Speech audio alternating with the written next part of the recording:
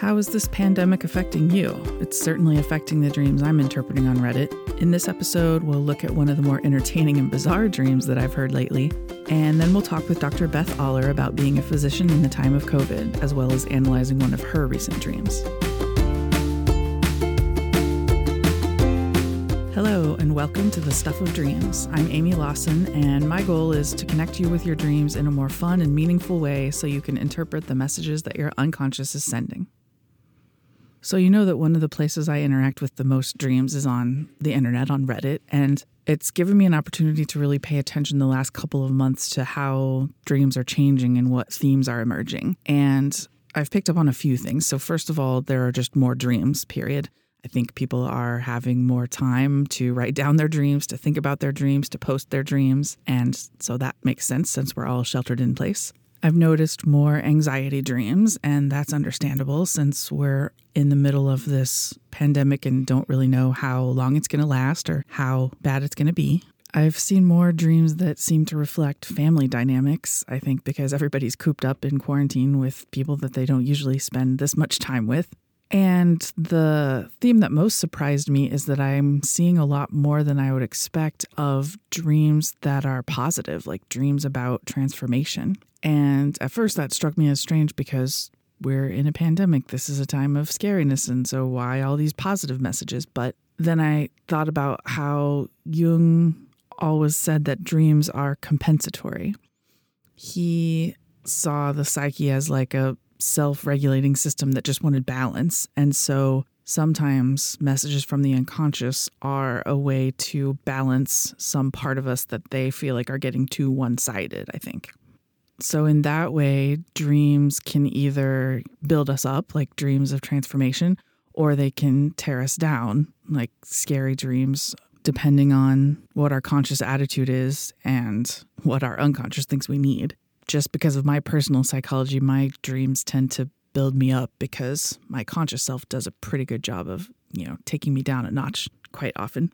But then I remember reading about an example of one of Jung's patients who was this like aristocratic old lady patient who had a very high opinion of herself. And so she came to him with this series of dreams that she just couldn't understand because she kept dreaming about, quote, dirty fishwives and drunken prostitutes. So her dreams clearly were saying she was too inflated and needed to be brought down. So that's what I mean about dreams being compensatory. We're going to do a whole episode on dreams of transformation in another few weeks, so stay tuned.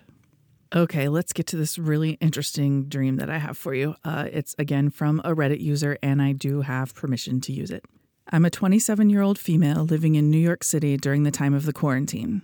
I can tell it's affecting me mentally and emotionally. Last night, however, I had a completely absurd and chaotic dream that was entirely animated. It was stylistically similar to most shows on Cartoon Network, very regular show-esque, and the content was just entirely manic. Nothing made sense. I was not a part of the dream either. It was in third person, and I was not present. The, quote, main character was a pigeon stuck in the back door of a semi driving down the highway. The semi-driver was trying to capture him and didn't realize he already had. The driver was covered in a sticky substance he identified as heart of worms, which prompted a glimpse into his mind where I saw a TV interview happening between a worm and a, quote, swan. It was actually a pelican, but everyone referred to him as a swan. The swan sang a song that went something like this: I like milkshakes and diabetes.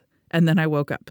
Truly a few minutes of insane manic energy. Who wants to tell me why this is happening? I mean, do you see why I said this dream is bizarre and entertaining? We got pigeons, we got hearts of worms, we've got I love milkshakes and diabetes. So this is all nonsense, right? It's just a bunch of chaos. How in the world would we make sense of it?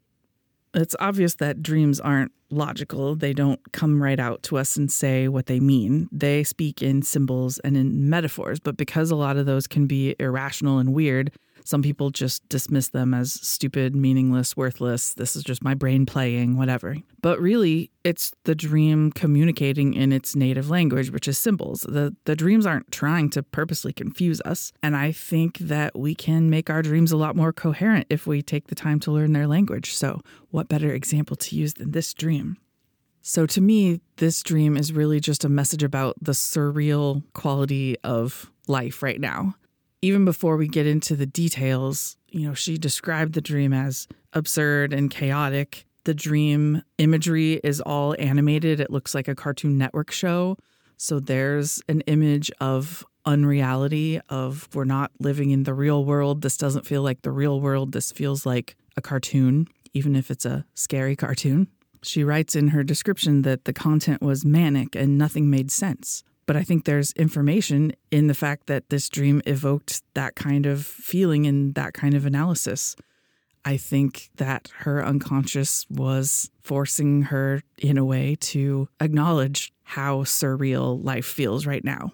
The next part of the strangeness is that the dreamer isn't actually in the dream. Usually when you're in a dream, you are one of the main characters. There's some character that feels like you, that feels like being inside your head. And this dream to her felt like the third person. She wasn't present. And so the main character was this pigeon. And I think, again, that's probably a commentary on a lot of us don't really feel like we're the main characters in our lives right now. And remember where the pigeon is. The pigeon is stuck to the back door of a semi that's driving down the highway. So to me, that's an image that this main character in the dream, this pigeon, which should be a bird that's free and able to fly and soar and move in 3 dimensions, is instead stuck to this truck, unable to move, just being carried along wherever the driver wants to go. So again, it's an image of not being in control of your own movement, of your own life. And to add another layer of the surreal, somehow she knows in the dream that the semi-driver, his quest is to find this pigeon. So he's driving around looking for it, not knowing that the pigeon is attached to the back of his truck.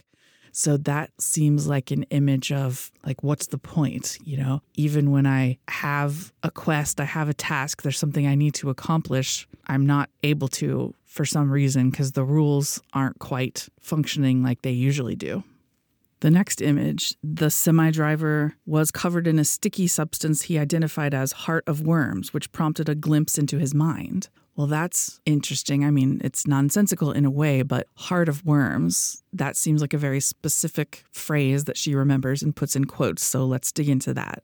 So worms are underground creatures that live in the dirt, and that feels like an image that's closer to the unconscious, right? If the unconscious is below or underground. And then hearts of worms. Hearts are about, like, if you use it figuratively, it's like the heart of the matter, like the center of it, the important thing, the lifeblood. So this driver being covered in heart of worms is something about maybe being connected with his own unconscious, his own mind. And then when we look into that mind, we see a TV interview happening between a worm and a swan.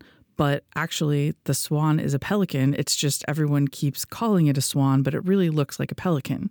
And again, we're just having image after image of the surreal of nothing is quite as it should be or as it seems to be. If it looks like a pelican, we should call it a pelican, not a swan. Pelicans are kind of weirdly shaped, dumpy birds with big bills, and swans are big and graceful, and that shouldn't be something that we easily mistake for one another. And then the swan sings a song, which reminds me of the phrase swan song, which means someone's last performance, their goodbye somehow. And the words to the song that she remembers are, "I like milkshakes and diabetes." And that just makes me laugh so much. Those two things, again, do not go together. This is very surreal. If you like milkshakes, hopefully you don't have diabetes. You should not like both milkshakes and diabetes. They are two things that are bad for each other. So the final image in this dream is of a swan who's really a pelican singing about how he likes both milkshakes and diabetes, two things that definitely do not go together. I hope that you can see the pattern of all of this. I mean, this dream is just hitting us over the head with image after image after image of opposites and contradictions and surreal everything. It doesn't even look like the real world. Everything is animated. The dreamer isn't actually present. The dream is in third person. I just found this dream so fascinating because it's such a clear, well, it's not clear. It's fascinating in its not clearness, in its use of these bizarre images over and over again to express its message of feeling like the current time doesn't feel quite real. Remember, the first line that the dreamer wrote was that she's in New York City during quarantine and she feels like it's affecting her mentally and emotionally. So this dream is a reflection of how that's affecting her, and it's to make everything feel unreal. She didn't send me a super long response, but she did say, "This is amazing. I appreciate it so sincerely. I think this all makes a lot of sense and isn't an interpretation I could have gathered on my own, so thank you." So no problem. That was a fun one to think about. So because it was all the free time that I discovered in quarantine that led me to start this podcast in the first place, I really want to anchor this episode in the strange times of this global pandemic. And it is really strange to be a physician who's completely unneeded right now. I mean, I work for a large organization. They don't need my help with planning or administration. And our patient volumes are so low because people want to stay home that my shifts keep getting canceled. But I want to prove to you that not all doctors are complete slackers who stay home and start dream podcasts. So I've invited my very first guest, Dr. Beth Aller. Hello, welcome to the podcast. Hi, thanks for having me. So I thought you might be a good person to contrast my slackerness with, since we've kind of been being compared and contrasted our whole lives, right? Full disclosure, Dr. Aller is my sister. So speaking of contrasts, I'm a pediatrician in a large group in the Bay Area, and Beth lives in a small town of 1,200 people in rural Kansas, where she and her husband are the town family medicine doctors. Isn't there a story that like the town hadn't had a doctor for 30 years or something before you guys moved there? Yeah, when I agreed to come out to rural Kansas, at first it was just going to be me, and then my husband and I got together and got married. So they ended up getting, if they were getting one of us, they were getting two of us. And the town of Stockton hadn't had their own doctors for well over 20 years. So they asked if we would be willing to become Stockton's town doctors and move here and become part of the community. So we said yes, and it's been 8 years now. I mean, I'm telling you, I've always said you need like a reality show or something. I mean, how many beds does the hospital have in the next town? Like 20 or something? Yes, we are a 20-bed rural critical access hospital. It's a different life, I have to say. I've learned many things from visiting you there. So what's it been like for you guys right now with all this COVID stuff going on? So in the beginning, a lot of fear about our resources because we don't have an ICU. Our closest ICU is 40 minutes away. We don't have the capability to care for large numbers of critically ill patients. We're very good at getting people to our hospitals, stabilizing them, intubating them. For example, if we need to, people had talked all about ventilators during this thing, right? But it's not the kind of place where we keep them because we don't have that level of monitoring in an ICU unit. So when we truly didn't know what this was going to look like, our fear was, and what we were hearing from larger centers that we normally transport our people to was, we might not be able to take your patients. And so you need a backup game in place. If you have to keep large numbers of people, what are you going to do? And what is this going to look like if we tell you we cannot take your patients? And so we, as our group of docs, there's 5 doctors and 3 mid-levels that work in our facility. We got together and we came up with a disaster plan of what ventilators would we use? How would we move this ventilator out of the OR? We have a mass casualty kind of ventilator, meaning like mass trauma, where you can ventilate up to 7 people at one time. Obviously not what you want to have to do. So we had these things in place as to what we were going to do. Where were we going to put patients, making our post-OR care unit into a patient care unit. So that was the first fear. And then once it started to go down a little bit into maybe we weren't going to be immediately overwhelmed, the next worry was keeping people informed, because there's been so much misinformation out there that people didn't know what to believe and who to trust and who to listen to. So I never would have thought that my contribution during the pandemic would have been a daily Facebook Live for my community, but that's what's happened. When I went live the first couple of times, it was just to share information, and it was received well, but the thought was still we would just come live when there were specific pieces of information for us to talk about. We'd made a lot of changes in our practice, like moving to parking lot waiting room, teaching people how to do telemedicine. I like the one about how to do church. You actually had one about how to do church the same day as everyone lamenting that you couldn't get gas station fountain drinks anymore. I remember that one. Yes, it was the same day. So it's things like that it's not only information of what do they need to know from like a nationwide level, but trying to communicate with them that I get it. Like when fountain drinks shut down and you couldn't get slushies at our one gas station in town that has slushies, this was a big deal. My 3-year-old twin daughter, Maya, glares when she talks about the virus. She narrows her eyes. And that day it was, I can't get slushies because of the virus. She gets so mad at it. She's also real mad she didn't get to see the Easter Bunny because of the virus. She's real afraid she won't get to go to the pool because of the virus. But in our town, no fountain drinks and no slushies was a big deal. And then we also had to talk about it hadn't been totally locked down yet on church. And so we had to encourage people to not be going to church because that's a big deal around here too. Our spiritual leaders had been great. Like in general, they had shut down churches or they'd said, don't feel compelled to come. And small churches that have never done a video sermon in their lives, right? They're learning, they're doing it around here. I thought people were going to get real annoyed with me and be tired of seeing me, but that is apparently not the case right now. We hear a lot of things about how it is their period where they feel more calm during the day because they're getting information they feel like they can trust. They're getting not only that national information, but I'll make sure I let them know what's happening in our county, break it down a little bit into what's happening in our state. We talk about everything from increasing rates and risk of domestic violence to adult mental health and child mental health. And then lots of days it's dispelling myths and rumors that circulate widely. I have a lot of people that will shoot me articles to say, I saw this. Is it real? Should I post it? Because I've tried to also encourage people to think before disseminating information that might be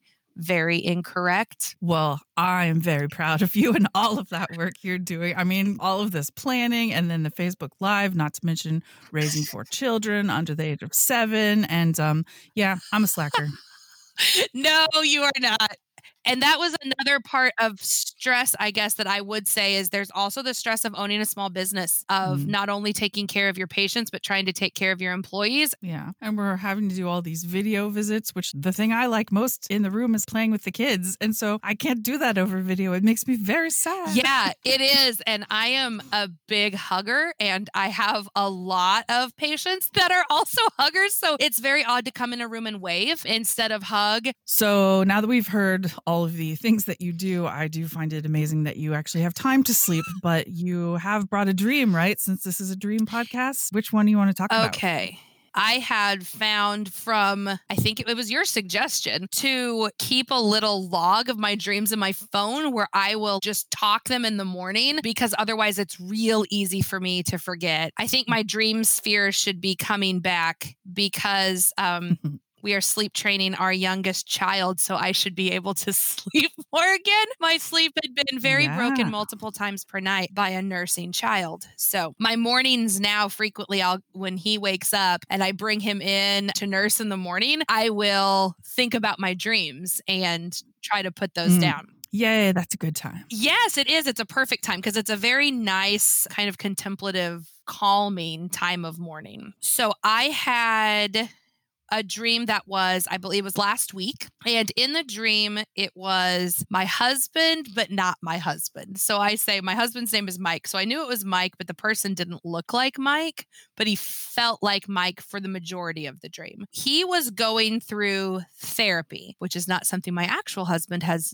done. So I can remember thinking it was a little bit odd that he was in therapy. And it was obviously a time of great discord, but I had thought of it as discord within himself and not within the relationship. I can remember we were both in therapy, but it was very clear that I was there with the mindset that things were going okay and that he was in therapy, but it wasn't couples therapy, just therapy that I was invited to.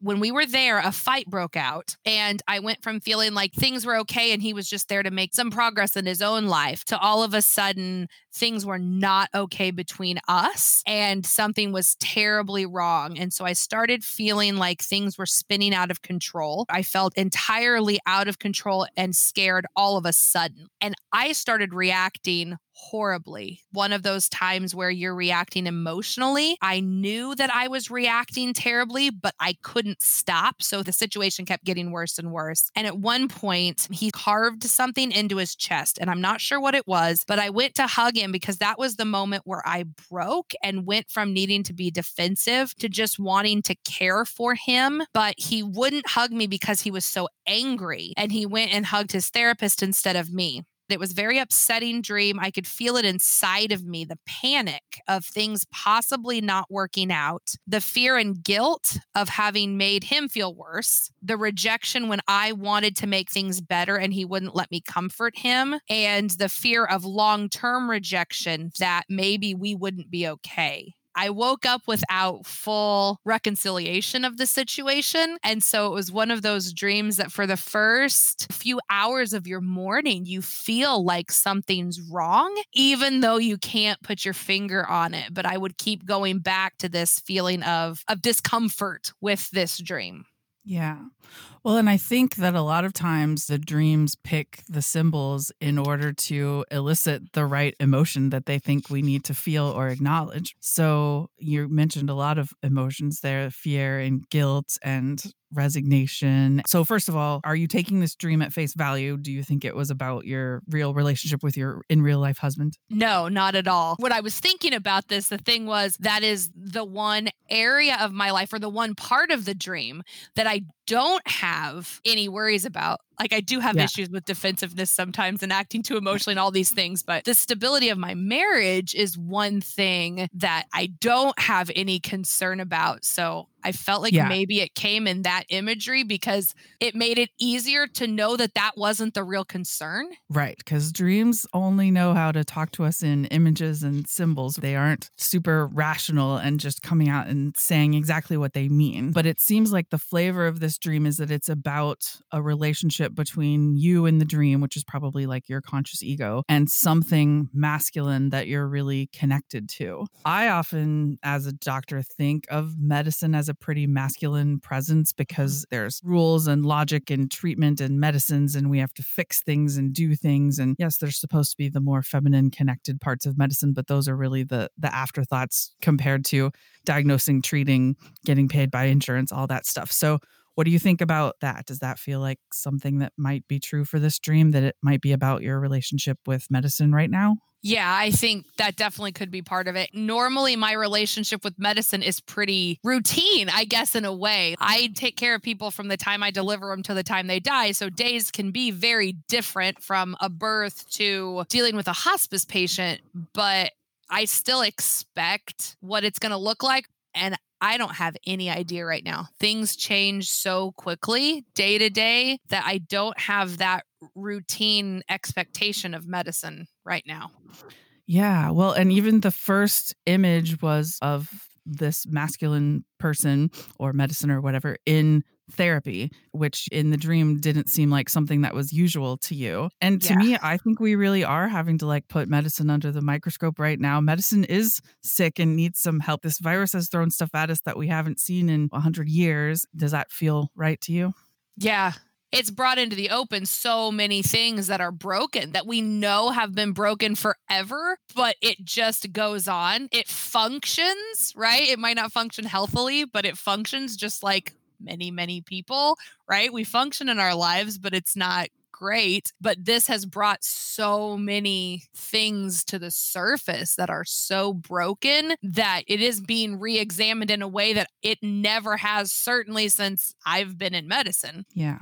And I think that dreams compensate our conscious attitudes in general. I believe that our inner self really just wants balance and wholeness. So often the messages in dreams are trying to compensate something that we aren't really thinking about consciously. So sitting here and listening to you talk about all of the things that you're doing, from planning in the hospital for surge things to your Facebook Live to still having connections with your patients, even though you can't hug them, and still doing the video visits. And I know you, that you're the type of person that really tends to like look on the bright side and really want to spend time on all the positive things. And so maybe this message was just getting you to feel those emotions and saying, that's okay. It's okay to feel the negative part of this too. How does that resonate? Yeah, that's hard. Yeah.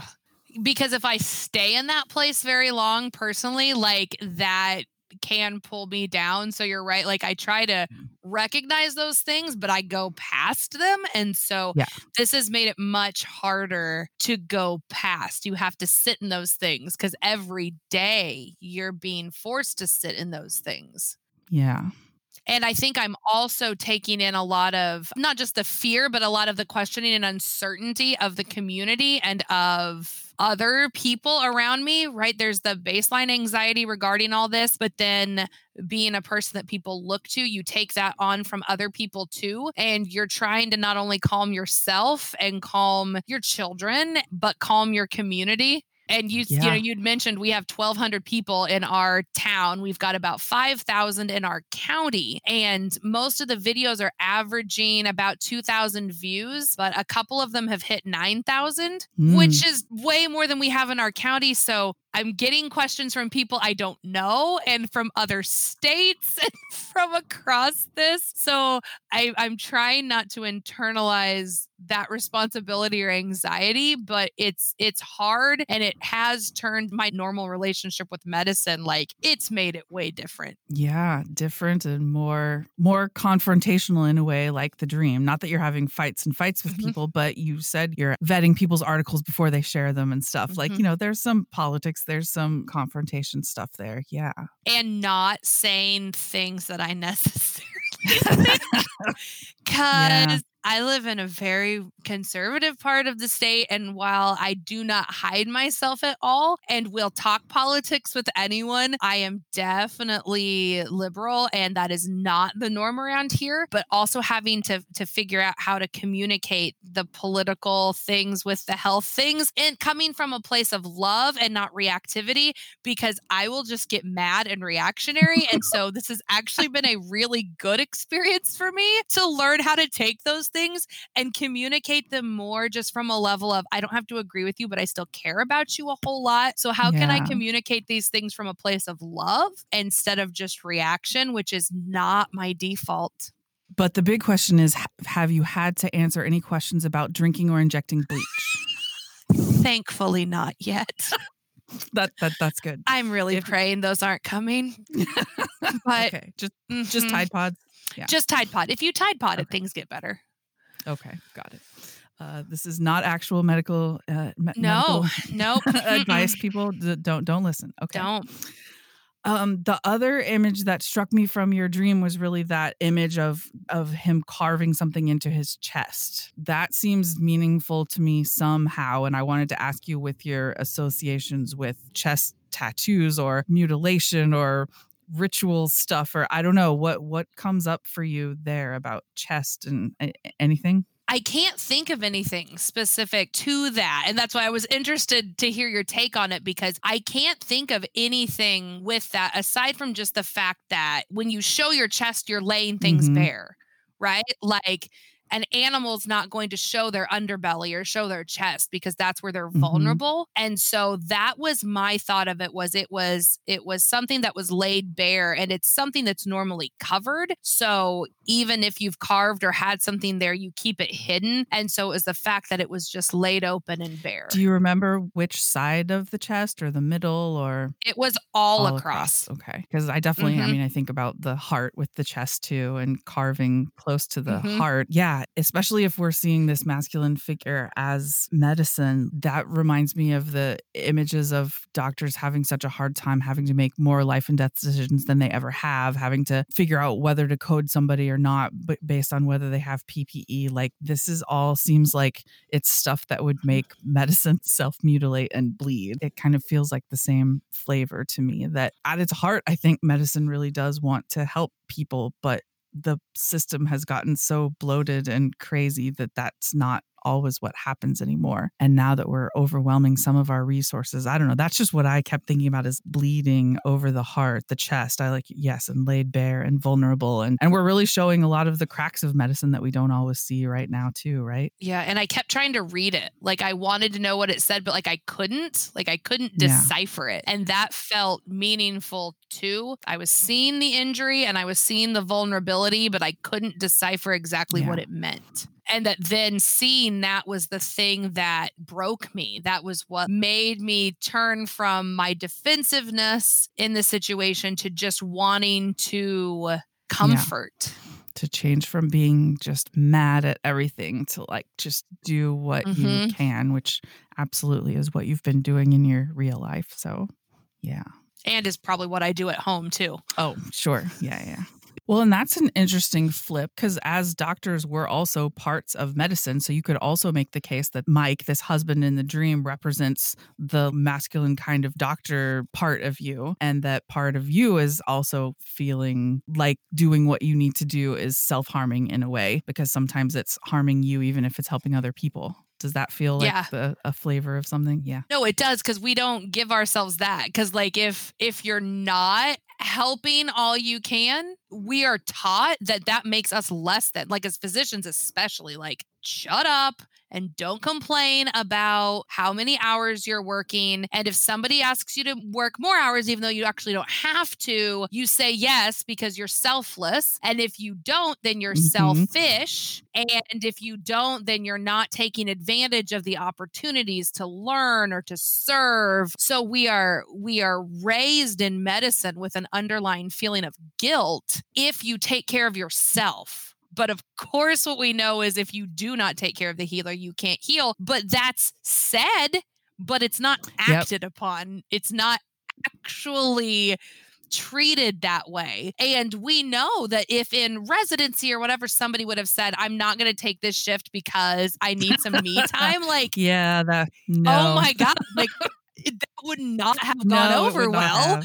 And even now, I still have to give myself permission to say no, and I'm not good at it. I have to have some protected time for me and for my kids, or I am going to not have anything left to give. Well, and all of that internalized stuff is why I wanted to start this podcast making fun of myself as a doctor who's starting a dream podcast, right? Because the inner voices are telling me, you're a doctor, you should be out there doing something. You know, why haven't you flown to New York and figured out how to take care of adult patients so that you can help more? You know, the answer is because I have a broken ankle, but it goes deep. Those internalized voices are deep. Yeah.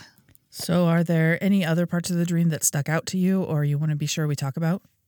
The thing of being like blindsided, feeling blindsided, that I went in and I felt like I knew what I was walking into. We were going to work on something that was workable or fixable. And then all of a sudden was blindsided by this is a horrific thing that possibly might not be fixable, but just was entirely not what I expected. Yeah. And where do you see those dynamics playing out in your life right now? Feeling blindsided or like your expectations were completely changed? I think that's probably just the very fact that I don't know what to expect anymore day to day. And even though that's becoming more quote unquote normal, like medicine and the medicine I know and the practice I know and the things that I have done for 8 years have been entirely turned on their head. Yeah, it's scary. It is. We do have positives in our county, and there was a day that we found out that my husband had come in contact with someone who was COVID positive, and my husband is also a family med doc. We sent him to spend the night in a different location than the children and I because we just figured that was the best way to mitigate risk. We were really, really lucky that he was able to get the turnaround on the test in like 30 some hours instead of days, which it had been before. But like that night, I had had our 7-year-old crying to me saying, does daddy have the virus? Is he going to be okay? And then I had a 3-year-old boy twin crying. Merrick was just mad that dad wasn't home to put him to bed because that's the norm. Mm-hmm. And Maya was mad and told him, come home. I don't have the virus. So how do you relate this to like your children and trying to keep them safe in this super weird, scary time and not freak them out? Yeah. Because we're freaked out. Yeah, absolutely. Mm-hmm. And try not to overwhelm them also to a point of Yeah. being terrified. My cats seem unconcerned, so yeah, I think I'm okay so far, but yeah. So I just want to point out a couple of things in the way that we worked this dream. So first of all, you notice that we kind of took it on different levels, right? Because the other character in the dream could be some external force for you, like medicine, or it could be an internal part of you. And it's probably both. For those of you who like black and white dream interpretation, I'm sure that's very frustrating, but really this is all gray areas and layers. And secondly, I kept checking in with you about this because when you're having a conversation with somebody about a dream, you have to ask them what's resonating and what's not, because sometimes what's going on in my head just doesn't feel right to the dreamer. And so that's a really important part of interpretation too. So I just wanted to point out those couple of things that I was doing. I've spent some time trying to figure out how I want to end my podcast. And one of the things I've been thinking about is how often we think about dreams as the opposite of reality. And I want to reclaim that a little bit because I hope that these podcasts are starting to convince some of my listeners that dreams are real. They have real messages. They have real wisdom. They have real meanings. And so each week I want to end my podcast by a discussion of something real. So, Dr. Beth Aller, besides for dreams, what's real? It's a really good question. When I think about my life and my day-to-day, when I think about what's real, it's the things that I feel. It's not the things I see, and it's not the things that are told to me. It's the things that I sense. There's a lot that you feel when your child comes up and gives you a big hug. It's the feeling of connectedness when I walk into my home. It's that feeling of safety and security and belonging and love. And it's being able to do a job, but it's not in the diagnosing of people and it's not in the prescribing of things. It's in the hug at the end of the visit. And it's when my patients tell me they love me, which happens a lot. And I didn't know what to do with that at first. It feels very natural and real now to tell them I love them back. Oh, and that's really one of the things about practicing in a small community like that. You can't have that professional distance from everybody else. You won't have any friends or contacts or community. Around here, you have to really readjust what professionalism means, because we're taught that professionalism means maintaining a certain distance. And I do not think that's what professionalism means, because you can have an emotional investment and an emotional attachment to your patients without being unprofessional. If I kept that distance with everybody, I wouldn't have any friends. I wouldn't be able to talk to other people in my age group who are moms of similar kids, because I see so many of them, or I see their kids. Of course, you still have to keep boundaries, but they changed a lot when I got out here. Yeah, I remember being explicitly taught in medical school and residency, don't get too close, don't get too emotionally involved because it's too hard on you and you'll burn out. And I bought into that for quite a long time until I actually realized that when I'm having meaningful emotional connections with a patient or a family, even when they're difficult, I get energy from that because I feel connection. Yep. It doesn't drain me. So I do regret the years that I spent not realizing that. It keeps you from burning out. Yeah. Right? Like maybe not everybody, but you and me and many of us, like it's that connection that keeps us from burning out. And you still have to have boundaries, and you can't do that all the time, but Well, I want to thank you for coming on and telling us about what it's like to be a doctor in your area, and then also for sharing the dream and having a conversation about that. I think this will be a really good example for people of how you start to work a dream. So I hope you had fun. I did. Yes, I did. Okay. Well, we will have you on anytime. I'm hoping to get Lila, my 7-year-old niece, on sometime so we can talk about kids' dreams. So hopefully that will happen. Thanks so much. And that's the show. In the next episode, we'll work through some dreams that communicate by evoking really strong emotions. And then you'll meet the guy who got me started on dreams as we have a conversation about one of his. I'm always looking for more people willing to come on and discuss a dream with me, so head on over to my website at stuffofdreams.fireside.fm to send me a dream. You can also find show notes and links there. Thanks so much for listening, and if you liked it, I encourage you to tell one friend about it this week. Let's get more people fluent in the language of dreams. Bye for now, and I hope you dream tonight.